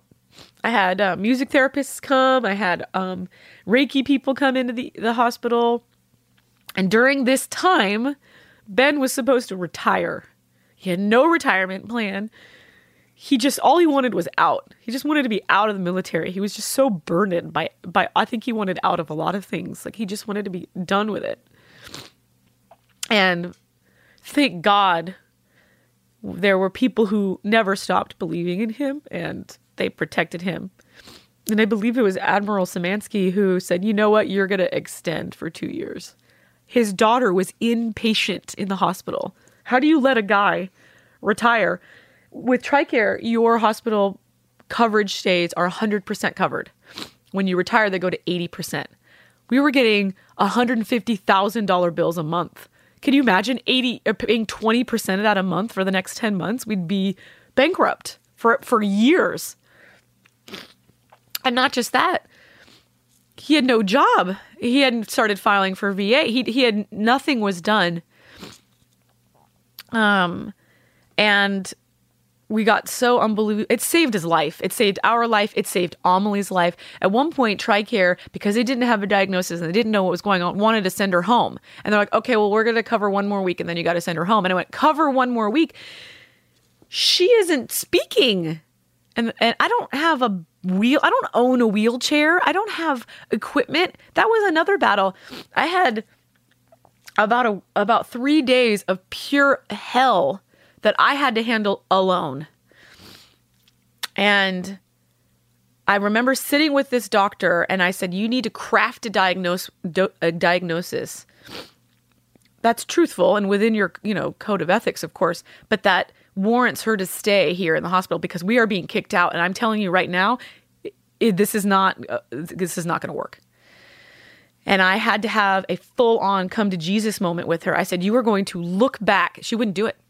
I said, you're going to look back in your life and there are going to be moments where you actually did something powerful and worthy and courageous and bold. And I said, be fucking brave right now. Use that smart brain of yours and make it happen now. I said, be a part of something that's really going to change a family's life. And I slammed something down. I said, and I don't want to fucking talk to you until it's done. By the end of the day, it was done. Aww. So I'm grateful to that doctor that she found the courage within her. And it was done legally and it was done ethically and it was done well and it was done right. Otherwise, we would have been sent home. Yeah. With she was still a mainly paraplegic daughter and a suicidal husband with no job. I mean, it would have been tragedy. And again, the people around us and God protected us. He brought us to Christmas. We celebrated Christmas with her in her wheelchair, and she was mostly sedated. She was on so much medication. I had to fight at this time to get CBD and THC for her. The hospital wasn't allowed to recommend anyone. I had to go backdoor nurses conversations. I felt like I was buying heroin just to get CBD and THC. And I found a doctor and a pharmacist who mailed it to me and then personally delivered. And he came and visited Amelie. He invented a CBD and THC that was G-tube friendly and all this stuff. And I believe that provided her with some additional comfort because I was so sick of the narcotics. She was so constipated. I had to disimpact her. She was in diapers. She could only moan for things. And Brave's like, what the hell's going on? And Amelie's best friend, Asia, was our little angel during this time, and she provided us with so much healing. She would come and sit next to Amelie in her wheelchair and read to her. And we had in-home nursing, and we started the hospice care. And so we had the meetings at home with the doctors and the chaplain and the nurses and the hospital administrators. And then we started doing the plans. And she had her 6th birthday. We had a party at my sister's house, and all her friends were around, and it was pretty special. She couldn't talk or move, but she was in a wheelchair. And that night, she started exhibiting some sort of weird signs. And then the next day, she started having seizures again. And then she had to be taken via ambulance to the hospital and then be intubated again, where I was forced to watch. And that was pretty traumatic. And more CT scans, and they realized that her brain was just shutting off. Not coming back. In fact, getting worse. And we had to endure another, 6 months of that. But during this time, I was so connected to God and the Holy Spirit and to the people around me. I was thriving. Well, and that's when you were doing the blog, the Amelie's Angels blog, and you were kind of venting through the blog, and so many people were attached to reading that and could feel you and feel her, and you had so many prayers going because of that. And that's right. There were so many people just praying for her to have comfort, and that I felt it. Mm-hmm. I felt the energy, the love, the hope. It just filled my soul, man. I woke up every day just ready. It was because of all of that support, Mel. It was the people coming by the house. I'd come home every day. There were packages on our doorstep. It was the thing, man. I always had something to look forward to every day, not something to dread. And there was not a doubt in my mind that Amelie would recover. So I just thought this is the way life was going to be. And I called it the holy life because my only job was to care for her and to care for Bravery and to keep my husband, as involved and integrated as I could. He was really involved in a Mighty Oaks at this time, which was helping, but it was still pretty bad. He was dying with her. He was, despite like his newfound faith and his best attempts, he was dying right alongside her, whereas I was really thriving. I mean, I felt so connected to the purest life possible, and that is just caring for someone else and then allowing others to care for you. Like that kind of constant symbiotic, even flow. And the thing that was causing me the most kind of pain wasn't even her suffering. I was blocking myself out to it. My therapist at the time was like, okay, you're in denial. And I was like, no, man, I see it more clearly than you do.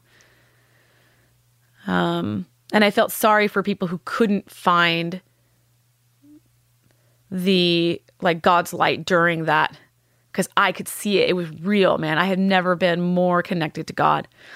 But the thing that was like really challenging was my marriage, was my husband's just violent, raging decline.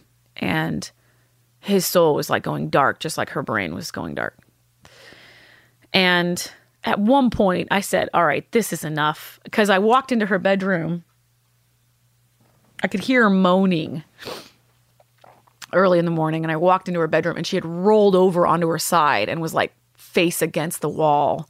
And she couldn't move. She couldn't even move her hands. She couldn't turn her head.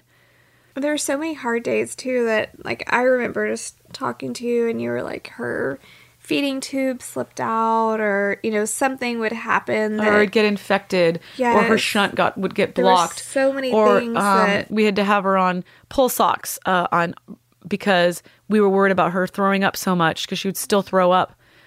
We had to find the right feeding tube, the right food to put in her feeding tube, because she was throwing up the hospital prescribed. It smelled like vanilla syrup. It was disgusting.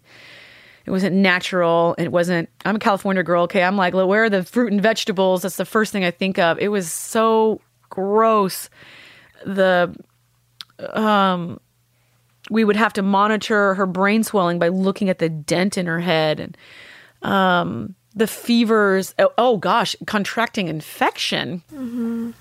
She had to be isolated from, little kids. People I knew would bring her joy, because if they had a cold, or if it was during cold and flu season, we had to isolate her. That was also another form of torture, because that child loved people. She loved everyone. Anyone could hold her when she was a baby. She would let anyone hold her for hours. She would fall asleep with anyone. That's so rare, so special. And that was another thing that had to go. There are so many details that are frankly torturous. And hard for me to even remember all of, because the ones that I focus on the most are so painful that that's where my trauma lies. So one of the most special things that I remember from like the final day, I mean, you called me the day before and was like, it's not looking good. Yeah. And that was June 30th. Last day of June. Yeah. And it's significant for me because it's during the Operation Red Wing time, and Marcus was gone. He was with Morgan and some of the guys, and Leslie and I had taken the time to take the kids to the beach, so we were out of town. And I remember you calling me and telling me, that she was just not doing well at the time. Yeah. And we were flying home anyway. And then that next morning, I remember when you had told me that she had passed, that Boss was holding her and said, meet me in the ocean. I forgot about that. See, this is why talking about these things, even though it's painful and when I'm in a really happy place, I sometimes avoid it. But then when I get into it, I'm so glad I do. And I'm so glad I don't avoid the discomfort because I'm told these things that I didn't remember that. I forgot. And when when we had the memorial and everything for her celebration of life, y'all actually let her ashes into the sea. We took a boat out and he swam her out. Yeah, he did.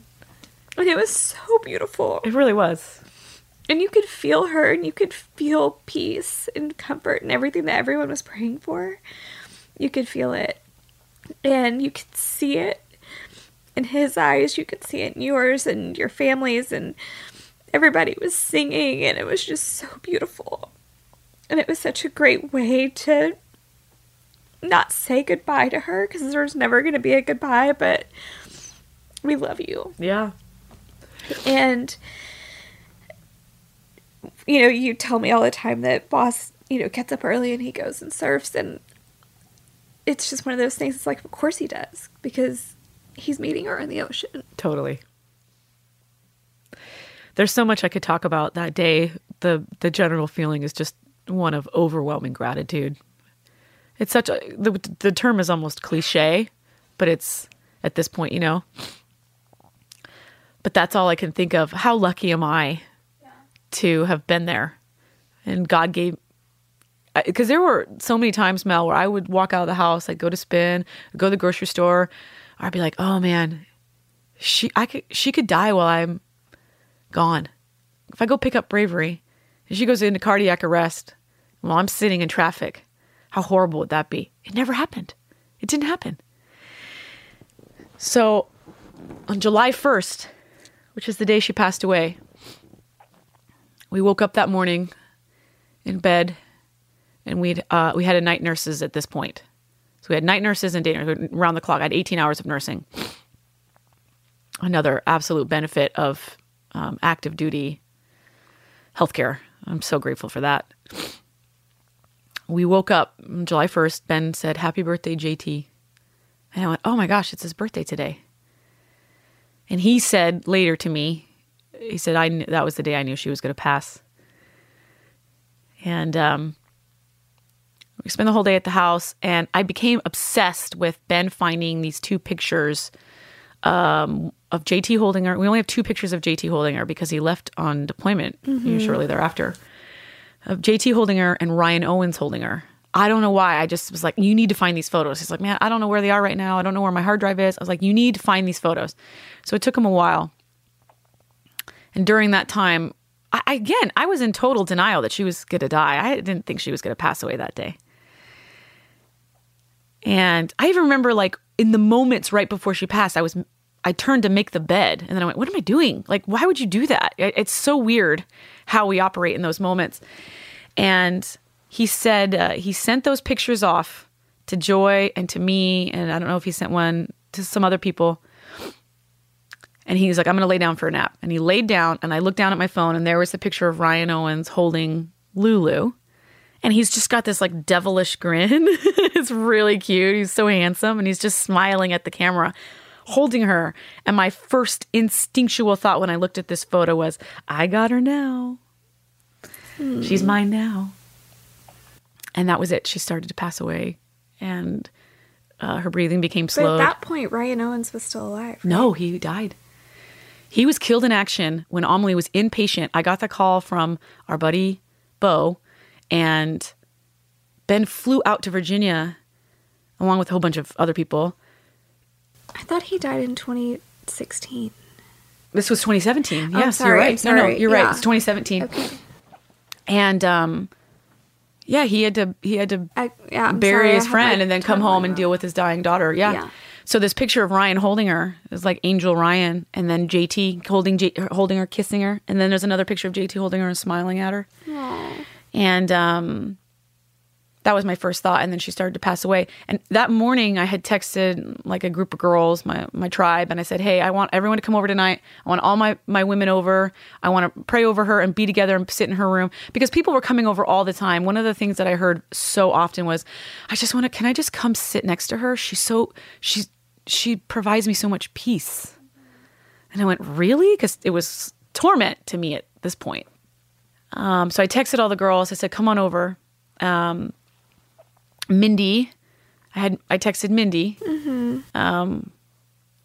I texted, some team wives and my best friends and Emily, who is Amelie's godmother. And then, so they were coming over as she's like passing away. So some were texting others like, don't just stop, turn around, but some were already there. And so there were women there. It's amazing. Again, it's amazing how surrounded I was with support.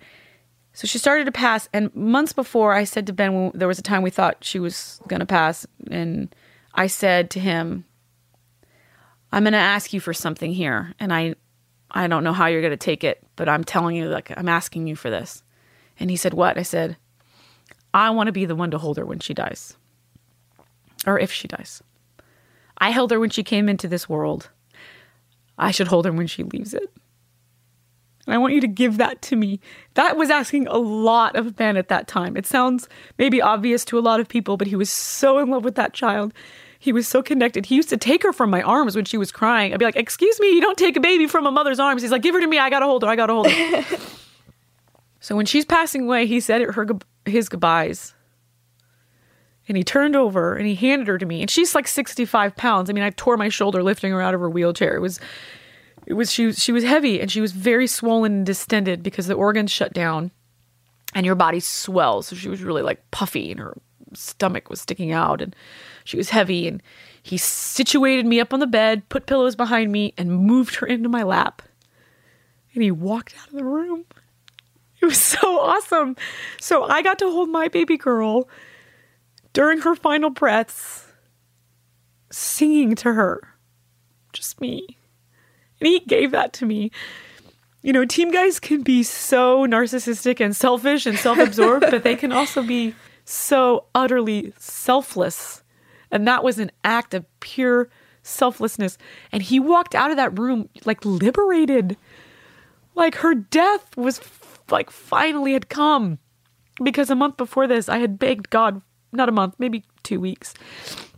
I said, all right, God, the time has come. I don't want this. I could do this for years. I could care for her for years, and I would love it. This would be my whole job. I wouldn't have to worry about going back to practicing law, which I didn't enjoy anyway. And I wasn't particularly good at it because I didn't enjoy it. Wouldn't have to think of that. All I could think about was this. This would be my job. I knew I was good at it. I said, but that means her suffering would have to endure. I said, so I'm begging you for mercy. And give it all to me. I want all this pain. I want all this suffering. And I want you to liberate her from it. And he did. And he answered my prayers. So Ben walked out of this room, closed the door, and he saw my niece, Sophie, who was sobbing. The family was in town.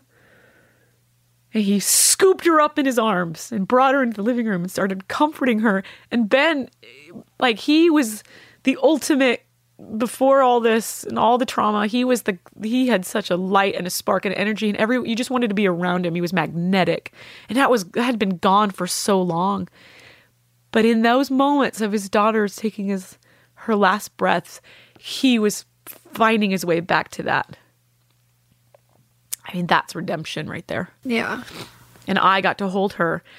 And then he came in, he said, what do you want? And I just refused to let go of her body. And I said, we'll send in the girls, of course. So he sent in the girls, and Emily's godmother, my best friend from college, took one look at her. Because there was so much fluid, her skin looked translucent when the blood left, kind of the life left it and her soul left it. And her first words were, oh, she looks like a mermaid. Aww. And, they got to say their goodbyes, and then I could have held her for several days. I almost thought about going to it's not a morgue, wherever they take them, the funeral home. I almost thought I want to go with her and lay with her body. But then I thought, no, because I can't leave Brave. Yeah. And we brought Brave in, and he didn't like seeing it. He said his goodbyes, and then he quickly left. And yeah. So my mom and my sister went to the funeral home the next day to look at her body. And, you know, we're Catholic. That's what Italian Catholics do. I didn't go. I said, no, I'm okay. I said, but tell me how she looks. Mm-hmm. And we had sent her off, and you arranged it. Remember, I called you. I said, when she's going, I showed up that next morning with you? Addie. I can't even remember. But you arranged the guys to come to the house. I was like, Mel, I can't deal with this. I'm not going to be sitting here searching for people to come take my dead kid's body away. Could you do this for me? Which is a lot to ask of a friend, really. But I knew you could handle it. I knew you would always do it right. I have just so much trust in you. So we put like a shirt on her and a little hat and her Jellycat stuffed bunny, which she loved, and another stuffed animal and her favorite blanket. And so at the funeral home, my mom took a picture, and she had, I'm not exaggerating, I wish I could share it, a little grin on her face. That. She had a smile. She was at peace. So her burial at sea was beautiful. We were drinking champagne, and I wanted it celebratory. I did not want it. We had been to, how many funerals had we been to wearing black? I couldn't do any more of those. She would have hated that anyway. So would I if it were my funeral. And we put her body in a biodegradable, dissolvable, pink seashell-shaped urn. Uh-huh. And Ben and the guys, I didn't do it. I didn't want to do it. Put her ashes in there. So Ben put it in the water. He swims out, and it's this heavy, serious moment. We had music playing. All of a sudden, the music stops, and all you hear is the sound of the lapping water against the boat and the breeze blowing through the sails. That's all you hear, right? And it is intense, and it is heavy. And Ben gets in the water for one last swim with his baby girl. And the freaking urn, what do you call those things? I don't even know what you call the seashell. Wouldn't sink, you guys. It wasn't heavy enough because she was just a little girl, and it just kept popping right out of the water. And I started laughing. I was like, "Oh my God, she's playing with him in the ocean." Oh.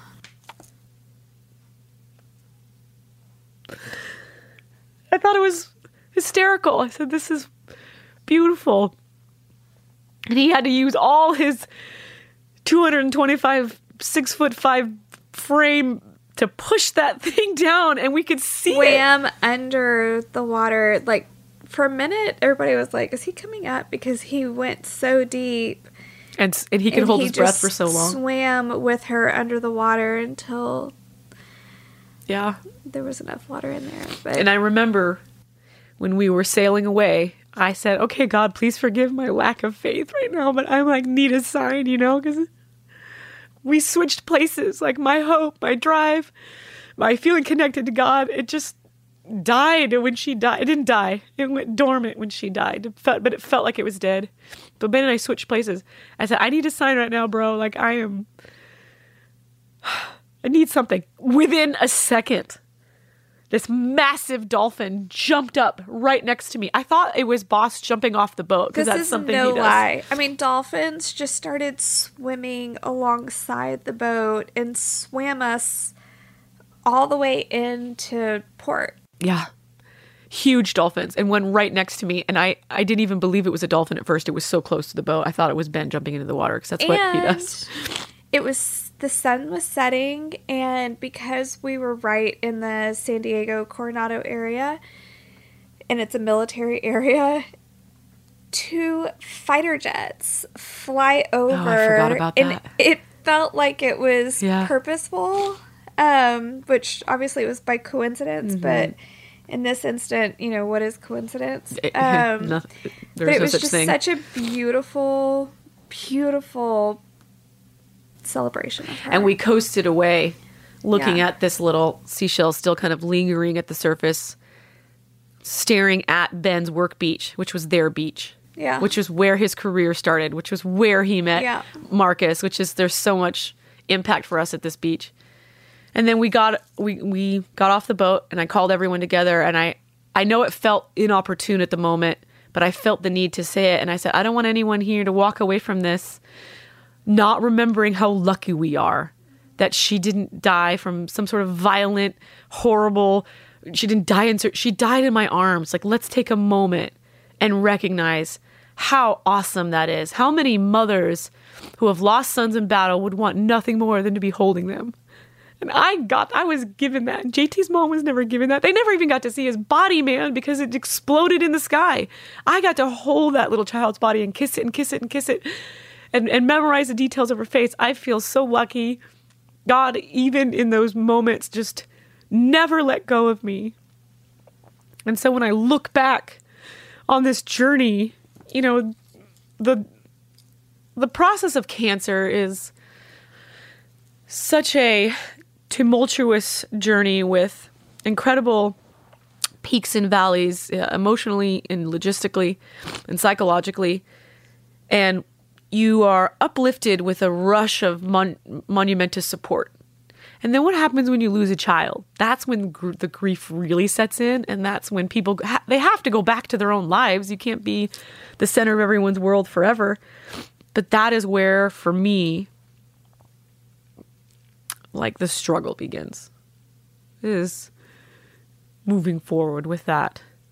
And so now, the child that I never didn't want to be pregnant with at the time, Bravery, John Thomas, named after JT, is now my light, is now the everything. God totally knew what he was doing, and he is my whole reason for existence in this moment, because I can't see far enough ahead. And so I just feel so blessed by everything that's around me. Do you remember how Jess's dream? About Jess's dream, JT coming to her? You don't remember this? Okay. So I was pregnant with Bravery. I was super sick. You had flown me out here again, one of the millionth times you've flown me out to Texas to wrap me in your arms. And we were going to like a doctor's appointment for you. I think it was an OBGYN appointment for you. You think you were pregnant with Addie, and Jess was being really weird. And I couldn't understand why she was being like standoffish with me, because we have a great relationship and I adore her and I know she likes me. But I looked at her, I'm like, what's up? What's going on here? I'm picking up on something. And she's like, okay, I don't know how to say this, so I'm just going to say it. I'm like, well, for God's sakes, just say it. I can't handle this. She said, I had a dream months and months ago about, and she stopped and I was like, about what? It was killing me. I was like, the suspense is killing me. Just tell me what happened. She said, JT came to me in my dream and it was so real. I woke up from it and told my husband about it instantly. And I didn't know whether I should tell you or not. And she said, I have no idea what it means, and I don't want you to freak out. I was like, what did he possibly say? And she said he was grabbed my shoulders, and he kind of shook me. And he said, tell Tiggs. I want you to tell Tiggs November. Tell her November. She was like, okay. He's like, I mean it. And he was emphatic with her, right? And stern. He's tell Tiggs November. And she was like, I have no idea what that means. And I started crying. And she said, what? Why are you crying? I said, I got pregnant in November. And I didn't know about it until January. I got pregnant in November. That was JT's gift to us. You know, I'll never leave you, biddies. He used to say that all the time. So when I look back at how my daughter was born the same year JT died, my daughter was diagnosed the same day we laid JT in the ground, and my daughter died on JT's birthday. How can anyone not believe in the connectedness of the brotherhood and the sisterhood and the families that serve together? It's just, and I'm just one story. There's many more. There's many kids named after JT. Mm-hmm. You know, we have Riker John, Asher John, Tom, I can't remember, Asher Thomas, and Jim Vance's son, Alistair. They're all named after JT. So when all these little boys get together, they've all like brought together by something that's always been bigger and more important than they'll even know. But that's like the team never quit story, right? Is that you got to look for those things. The universe speaks to us all the time, but are we awake to it? Or am I awake to the blessings that I was given during this cancer battle? Or am I going to be shrouded in grief and pain and suffering and self-loathing and guilt? Or am I going to be awake to the warriors around me who will do anything for us and their sacrifice and God's willingness to do anything for us and his son's sacrifice and the wives and their sacrifice and what they've given me? And that's all I can do every day to move forward and just realize how lucky I am, because otherwise you just want to die from pain. Otherwise the pain becomes more important. And so that's my life's journey moving forward, is I want to be the person that like defies what society expects. And society expects me to be depressed and kind of like morose and changed. And I want to be the person that says, no, go fuck yourself, cancer. You're not going to like kill my spirit along with my daughter's body. Like, I want to find a level of joy that is indescribable. And I want to laugh in the midst of suffering. That's my goal. You're doing good. Well, you certainly make it a hell of a lot easier. I can't do it by myself. That's for darn sure. Well, I love you. I love you, girl. I just wanted everyone to hear her story, because so many people suffer through grief in different ways, whether it's their parent or brother or aunt or uncle or friend or whoever, grandmother or child. And if you've lived a life, you've suffered grief. Right. Right? And so what do we want to show people? We want to show people that grief doesn't own you, man. Yeah. If anything, it makes everything taste sweet. It's like salt. If you're just sitting there eating salt by itself, it tastes nasty and bitter. But you put salt on food, even in baking, it brings things to life. And I feel like that's what grief does. It makes your laughing that much more palpable. It makes feeling love. It makes love making. It makes giving. It makes everything better. And you just have to harness its power.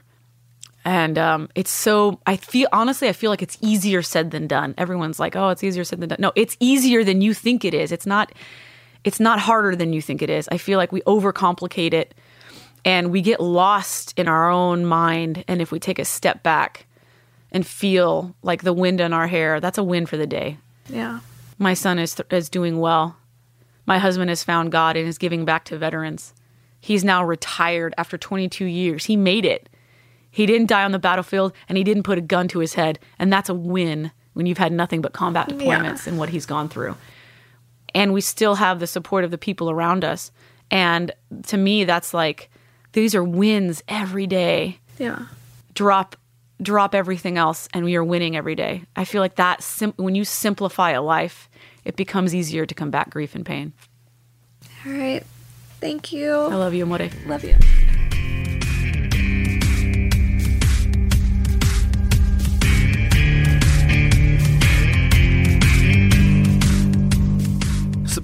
As humans, we're naturally driven by the search for better. But when it comes to hiring, the best way to search for a candidate isn't to search at all. Don't search, match with Indeed. When I was looking to hire someone, it was so slow and overwhelming.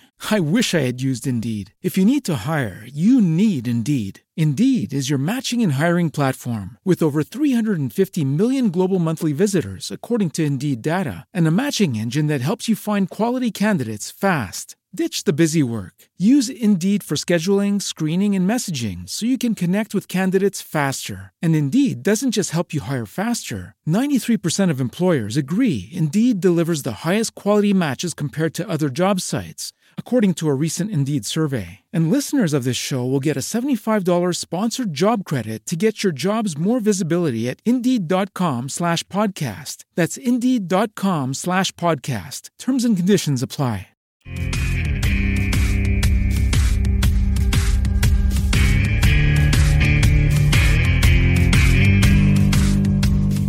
All right. right, so that is definitely a difficult one for me. Tiggs, I love you. Boss, I love you. I have, obviously, this has been a close one to me and Marcus because we watched them go through this, and on a up close and personal note, and to see any kid suffering is unbearable. And you get to a point where you just pray for peace and comfort and love, to be blanketed in love, and to know that she's in a better place. So yeah, that interview was super powerful. I mean, I haven't cried since my dad passed away back in 2009, and that interview was really hard for me to, it was very emotional. It was amazing to hear her story and just her desire to keep the memory alive and fight for her. It was just, I don't know, it was a special story. Mm-hmm. So thank you, Tiggs, for being on the show. Melanie, thank you so much for hosting this week's episode. Yeah. It was fun. Hopefully we can do this again. If you want to be the first to know when we drop a new episode, then you need to make sure you subscribe to the podcast. You can press the purple subscribe button on the Apple Podcast or any other major podcast player to be notified the moment we release a new episode. The show is available on iTunes, Spotify, Stitcher, and pretty much any other podcast player out there. We've had a ton of great episodes and had some incredible guests along the way, including Miss Taya Kyle, Alexis DeJoria, and Missy Franklin. If you're already following us on Facebook and Instagram, you know that we keep our followers up to date with new gear, sales, guests, events, and tons of other stuff you're not going to get anywhere else. If you're not following us yet, you're missing out. Follow us right now at team_neverquit. You can also keep up with Marcus at Marcus Luttrell, Morgan at Mojo Luttrell, and me at Andrew Brockenbush on Instagram. And me at Melanie Luttrell. Melanie Luttrell.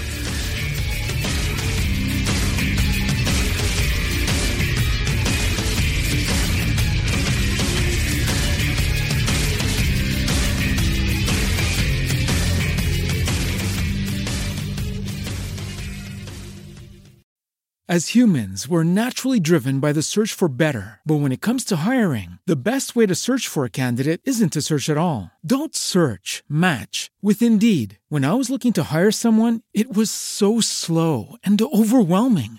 I wish I had used Indeed. If you need to hire, you need Indeed. Indeed is your matching and hiring platform with over 350 million global monthly visitors, according to Indeed data, and a matching engine that helps you find quality candidates fast. Ditch the busy work. Use Indeed for scheduling, screening, and messaging so you can connect with candidates faster. And Indeed doesn't just help you hire faster. 93% of employers agree Indeed delivers the highest quality matches compared to other job sites, according to a recent Indeed survey. And listeners of this show will get a $75 sponsored job credit to get your jobs more visibility at Indeed.com/podcast. That's Indeed.com/podcast. Terms and conditions apply.